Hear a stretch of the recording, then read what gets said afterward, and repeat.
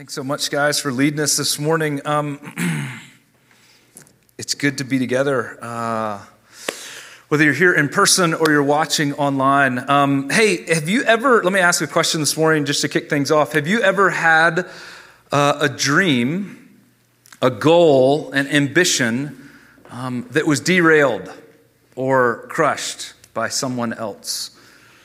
It happened to me 23 years ago. I had just gotten into mountaineering, and one of my dreams was to climb Mount Rainier in Washington. Mount Rainier is covered in glaciers. It's probably the most challenging climb in the lower 48. I was with a few friends, and we were with a bigger group of about 12 people. And we climbed for 2 days, starting at about 4,000 feet. It's at 14,000 feet. So for 2 days, we climbed until we got to this outcropping of rock, the highest most point before you get on top of the glacier. And when you're on a glacier, you have to rope up because there's all these crevasses that you have to navigate. And the crevasses are basically huge cracks in the ice. And if you fall in one, it's not good at all. And just to give you a sense of scale, this is what we went up. You see those little dots right there? Those are people. So that's how big the mountain is from that point on and how big the crevasses are. But we left to make our summit attempt at midnight. So it was dark. And all we had was headlamps on. And we're hiking in the dark in order to make it to the summit. It's dark. It's lonely.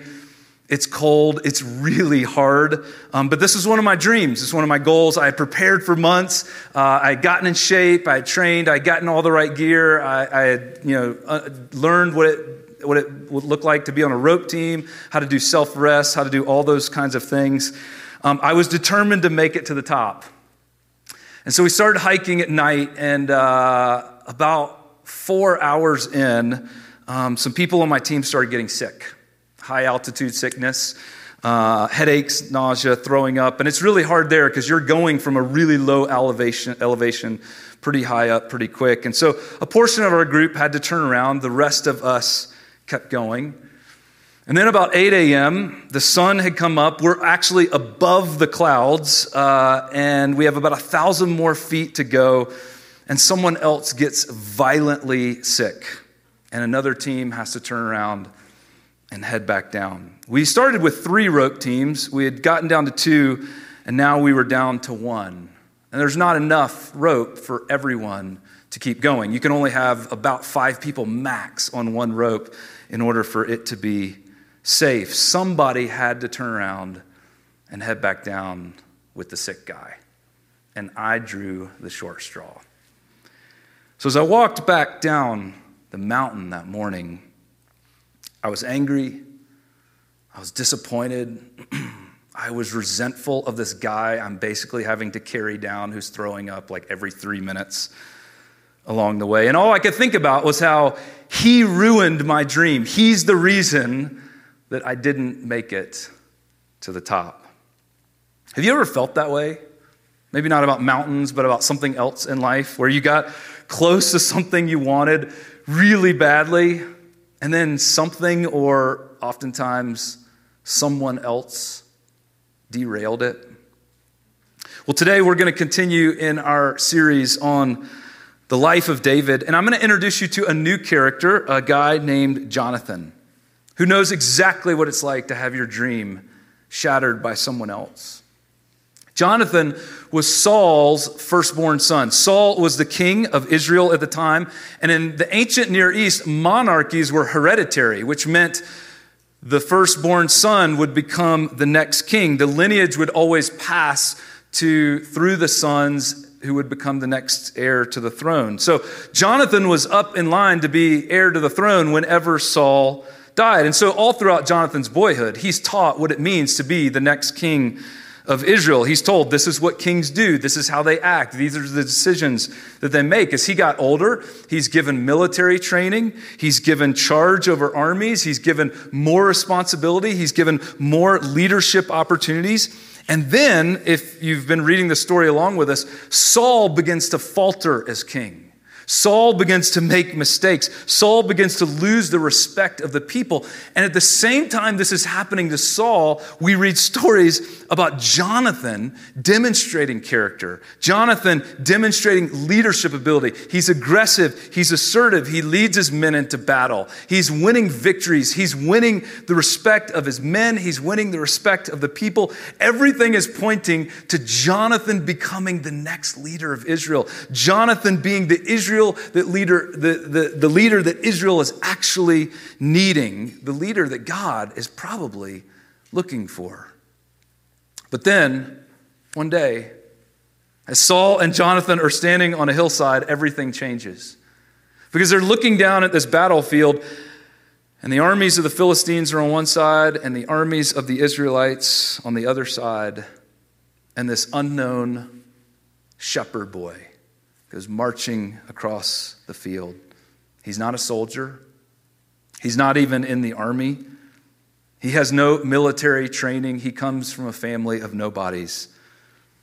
And they watched David march down into the valley. And you know the story. No armor, no sword, just a shepherd's staff in one hand and a sling in the other. He faces the giant Goliath. And it's on that day when David kills Goliath that the eyes and the affection of the nation of Israel shifted from Saul and his household to David. It's in that one day, in that one act, that David gains the fear and the respect of all of the Philistine armies, and he gains the fear and the respect of all of the Israelite armies. He gains the praise and the adoration of the Israelite people. In fact, when David and Saul come back from the battle that day, we're told that all the women of Israel come out to meet them and to greet them, and they're dancing and they're singing. And do you know the song they're singing? It's this: Saul has slain his thousands, and David his tens of thousands. You see, before this day, David was a nobody. He's just a teenager. He's unknown. And now he's more popular than the very king of Israel himself. Now the nation is enamored with David, not with Saul anymore. It's enamored with David and his future, not Saul and his son Jonathan and their future. And in one afternoon, everything that Jonathan had been preparing for suddenly changed. And Saul is furious about it. Saul sees the writing on the wall, and when he hears the women singing about David, and when he sees all the praise and adoration given to David, look at what Saul does. It says, Saul was very angry. This refrain displeased him greatly. They have credited David with tens of thousands, he thought, but me with only thousands. What more can he get but the kingdom? And from that time on, Saul kept a close eye on David. See, Saul saw the writing on the wall. He knew this guy is going to steal the kingdom from us. And as a result, Saul began to hate David. He began to fear David. He began to resent David. He even started sending David into battles that he thought David would lose, so that he would lose respect in the eyes of the people, or maybe even David would get killed. But David actually kept winning the battles. Against all odds, David was more successful, and the people grew to love David more and more. And it becomes more and more clear David is going to be the next king of Israel. Now, there's no way I can fully capture the emotion that's going on here, but Jonathan, as the person who's next in line to be king, has every reason in the world to hate David, to resent David, to fear David, to be threatened by David's rise to power. Because from a practical standpoint, David basically ruins Jonathan's life. And you would expect Jonathan to respond to David the same way his dad does, right? Because David doesn't deserve this. David's a nobody. David hasn't been prepared for this. David hasn't spent his whole life working towards this. David got lucky with one stone one day, right? But Jonathan's response to the situation is so totally different.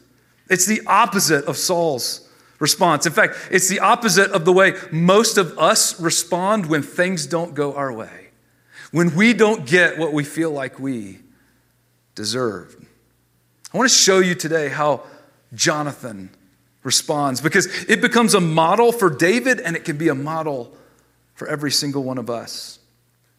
Look at what Jonathan does. This is right after David defeats Goliath and Saul is worried about David's growing power. It says this: after David had finished talking with Saul, Jonathan became one in spirit with David, and he loved him as himself. And from that day on, Saul kept David with him and did not let him return to his family. So this is where Saul begins to keep a close eye on David because he's scared of him. But Jonathan, on the other hand, actually becomes friends with David. He develops this relationship with David. He becomes close to David. It says he grows to even love David.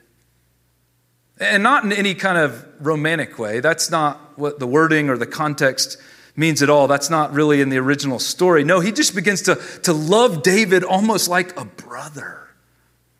And then it says this: and Jonathan made a covenant with David because he loved him as himself. Jonathan took off the robe he was wearing and he gave it to David, along with his tunic and even his sword, his bow, and his belt. Now, there's a whole lot going on in this one action. Let me help you understand what this word covenant means, because the word covenant is really important. A covenant is like a contract between two people, but it's not just a business thing. A business thing is where you just sort of sign a contract and you agree to do something for the other person. But a covenant has a very deep relational element. A covenant says we are in this together. We are in this for the sake of each other. We want what's best for each other. That's why we say that marriage is a covenant. It's not a contract, right? And so Jonathan makes this covenant with David, and in order to symbolize what he means by the covenant, he gives him his robe, his tunic, his sword, his bow, and his belt. Now think about these things. His robe and his tunic, these were the royal clothes. They would have had the royal markings on them. They would have marked Jonathan as coming from the house of Saul, as Jonathan next in line to be the king. Jonathan is the prince waiting to take the throne. And Jonathan is taking these royal clothes and he's giving them to David. And basically he's saying, everything I have, everything that is due to me, the royal honors and rights and privileges, I give them all to you. He also gives him his sword, his bow, his belt, which is a way of saying, I give my loyalty to you. I give my protection to you. I'm going to serve you now. I will protect you now. I will go and fight for you now. I will defend you now. And in the broader story, there's actually some interesting literary stuff going on here, because a couple of weeks ago, if you were with us, we were let in on the secret that God has picked a new king for the nation of Israel, and it's David, but nobody else knows it at that point. But then David defeats Goliath. And do you remember in that episode, Saul tries to give his armor to David? So the royal armor is being given to David, and now the royal clothes are being given to David. And on the battlefield that day, David captures the sword of the greatest Philistine army, and now he's being given the sword of the greatest Israelite soldier. And it's almost like everything that the narrator is trying to let us know is everyone is beginning to realize David is now going to be the next king of Israel. It's all shifted to David. And then you have Jonathan, the guy who's losing all of this.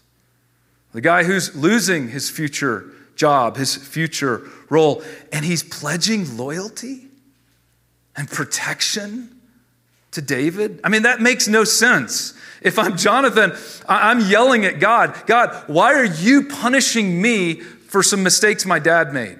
I mean, I get it that my dad made mistakes. I get it that he's not a great king anymore.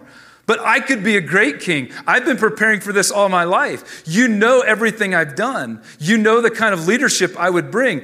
I could do this. Why have you taken this away from me and given it to somebody who has no training, who's never been prepared for this, who might be a terrible leader? We just don't know. I haven't done anything wrong, God. I've done everything right from day one. Why would you take this away from me? Have you ever felt that way? Have you ever been so angry or bitter at a situation that's unfolded in your life? Where something is taken away from you? Maybe someone has taken something away from you? Or you didn't get what you deserved? Maybe it was a promotion or a job or a raise and someone else got it, but you feel like you deserved it way more. Maybe somebody else is getting the attention, the praise, the accolades. When we're looking at them and we're saying, I worked just as hard, or I deserve it just as much and nobody's talking about me. Or maybe when everything's going great in the relationship and all of a sudden he screws it all up or she screws it all up and it's not fair because you did everything right and now you're suffering the consequences of what they've done. Or in my life, a number of years ago, my wife Janice and I, we were having trouble getting pregnant. And we tried, we did everything. We prayed to God. We helped little old ladies across the street. Like we were doing everything right in our lives, and it just wasn't happening. And it seemed like everyone else around us was getting pregnant. Like every couple we knew, like they would just go home at night and kiss and a baby would pop out. And it's like, what in the world? And we would look at their lives and we would think they would be horrible parents, God. Like we would be so much better parents. Why in the world are you blessing them, but not us? And then we have Jonathan, who has every right in the world to say to God, I'm the one who deserves to be king. I've worked so hard for this. I've earned this. I've prepared my whole life for this. And Jonathan could have said, I'm not going to go down without a fight, right? Because that's basically what Saul does. Saul's angry. Saul's scared. He's trying to hold on and cling to what he has. He's trying to hold on to this kingdom and not let go of it. In fact, Saul then goes on to put David in compromising situations. He tries to make sure David fails and it doesn't happen. He tells Jonathan he's not going to go after David, but then secretly he does go after David. And in fact, on one occasion, he finds out that Jonathan, his own son, is helping David. And Saul goes ballistic. Look at what he says. Saul's anger flared up at Jonathan. And he said to him, you son of a perverse and rebellious woman. That's great. That's Saul's wife, by the way, right? Don't I know that you have sided with the son of Jesse? He can't even speak David's name now. He just begins to call him the son of Jesse. Don't I know that you've sided with the son of Jesse to your own shame and to the shame of the mother who bore you? He keeps bringing her into it, right? As long as the son of Jesse lives on this earth, neither you nor your kingdom will be established. Now send someone to bring him to me, for he must die. See, this is super clear to Saul. He's taking the kingdom away from us. And it's not just us. He's taking your kingdom away from you, Jonathan. Don't you see that? Why in the world would you help him? For Saul, it is so clear. And so the best solution to this is like, hey, let's send for him. Go get him. Bring him here. We have to kill him. Now, I'm guessing all of us have been in some tough situations in our lives. I don't know if we've ever gotten to the point where the only solution we have is let's just go find the person and kill them. Like that's the only way I feel like I can deal with this. But that's what this has gotten to, Right? I mean, this is so deep, the emotions here. I mean, Saul has been doing this his whole life, and he sees the one thing that he's about to hand off to his son. Do you see how significant and emotional this would have been? Everything he's about to give to his son is about to be ripped away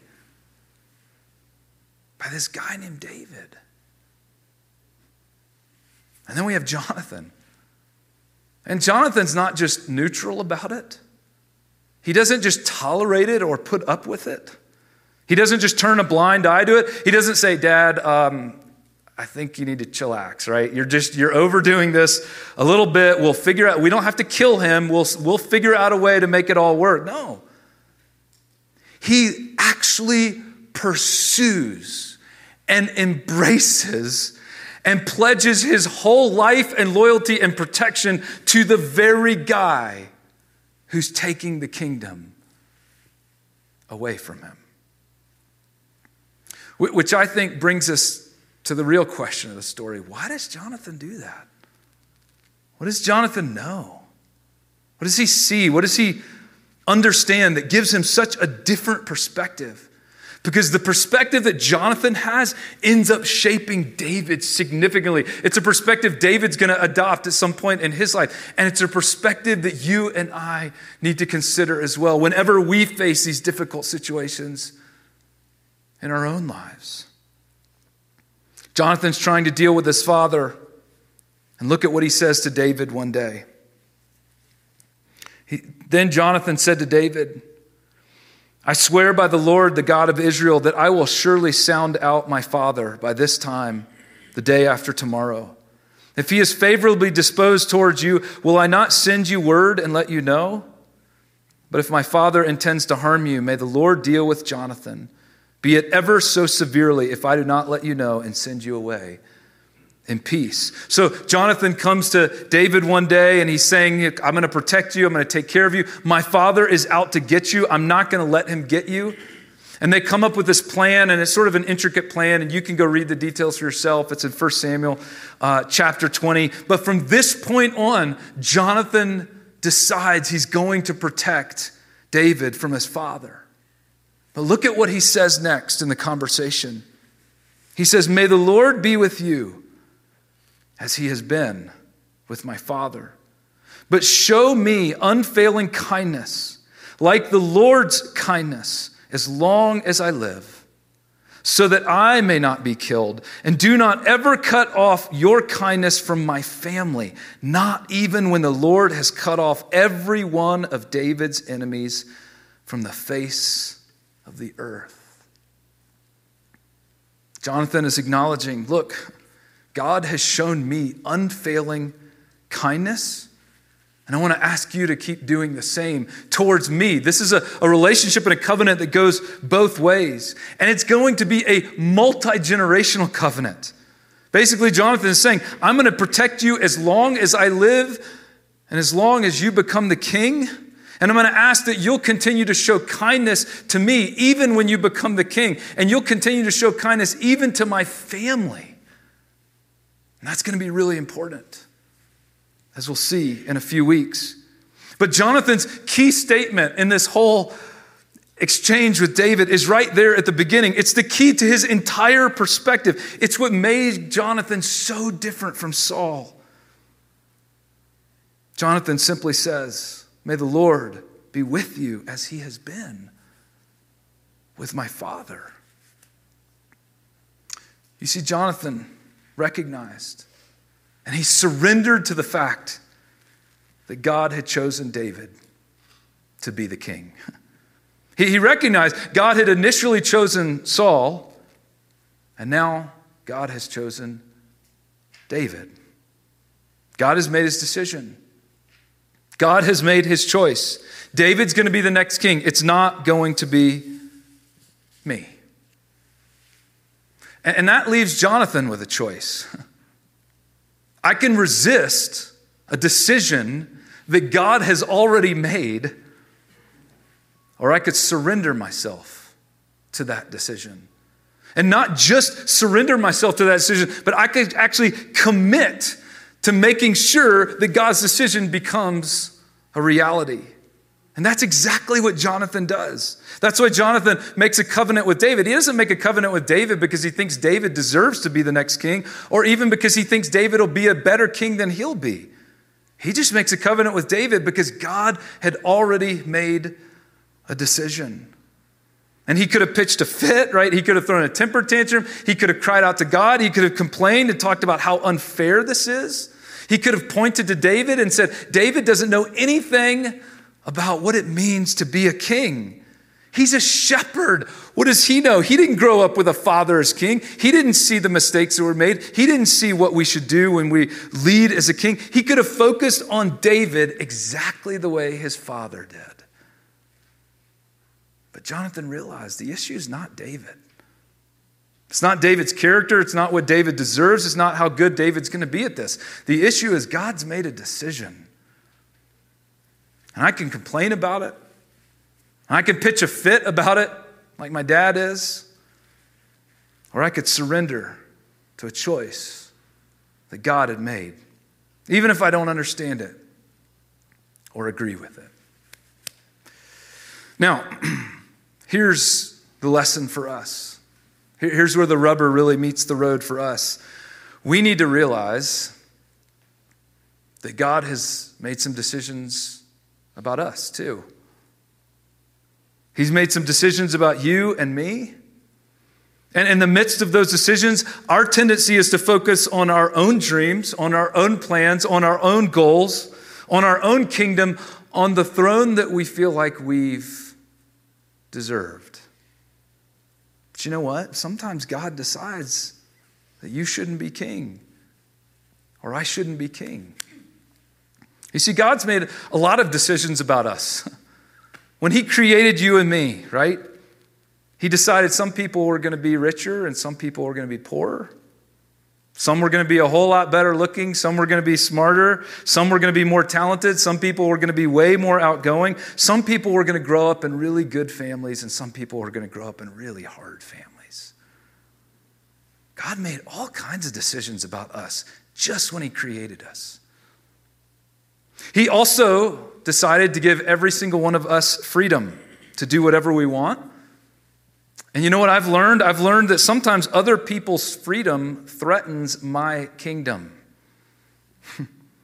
Other people's freedom threatens my little world, my goals, my dreams. But God decided he was going to give all of us freedom. And our dilemma is this: do we spend our lives complaining to God and getting angry because we don't get what we want, or we don't feel like we got what we deserve, what we should have gotten or deserved?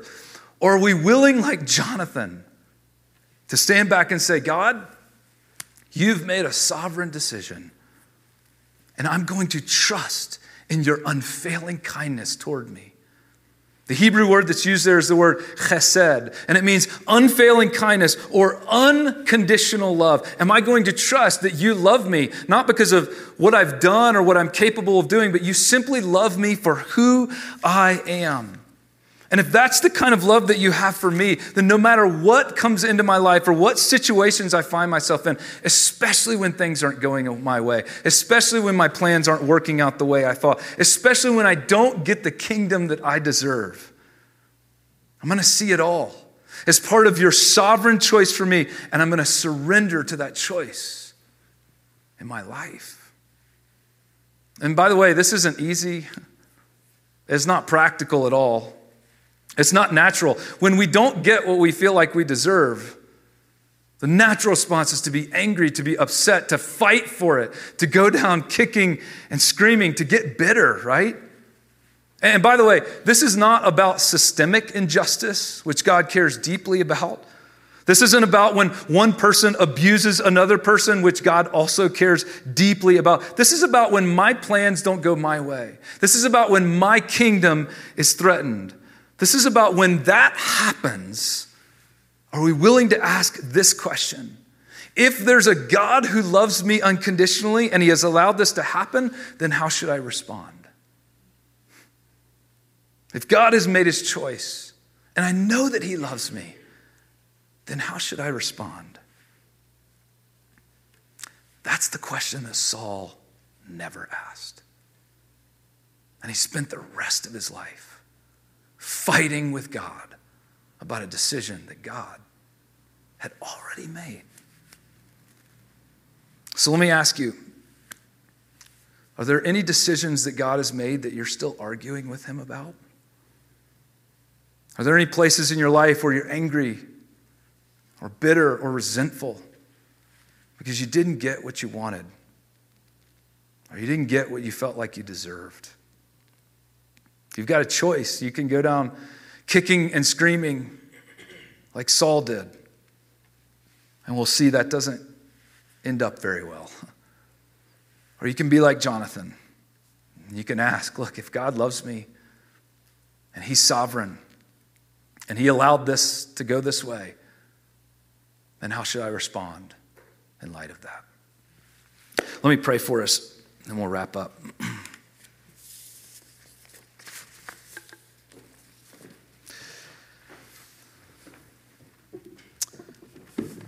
God, this is not easy. And so I pray specifically for anyone who might be listening or here today who is in one of those situations where things haven't gone their way. And it's hard. And it's been painful. And God, we need to know in those situations that you really do love us, because sometimes we think you don't. We need to know that you really do care, that you're with us in that. And if there's any one of us that is still clinging to our kingdom, they're still clinging to our position, they're still clinging to all of those arguments that we have in our mind at night about what we deserve, about what's ours, about how hard we've worked, about how unfair it all is. Would you just be present with us in that? Would you gently give us the perspective Jonathan had? And would you help us surrender that to you? Pray this in your name. Amen.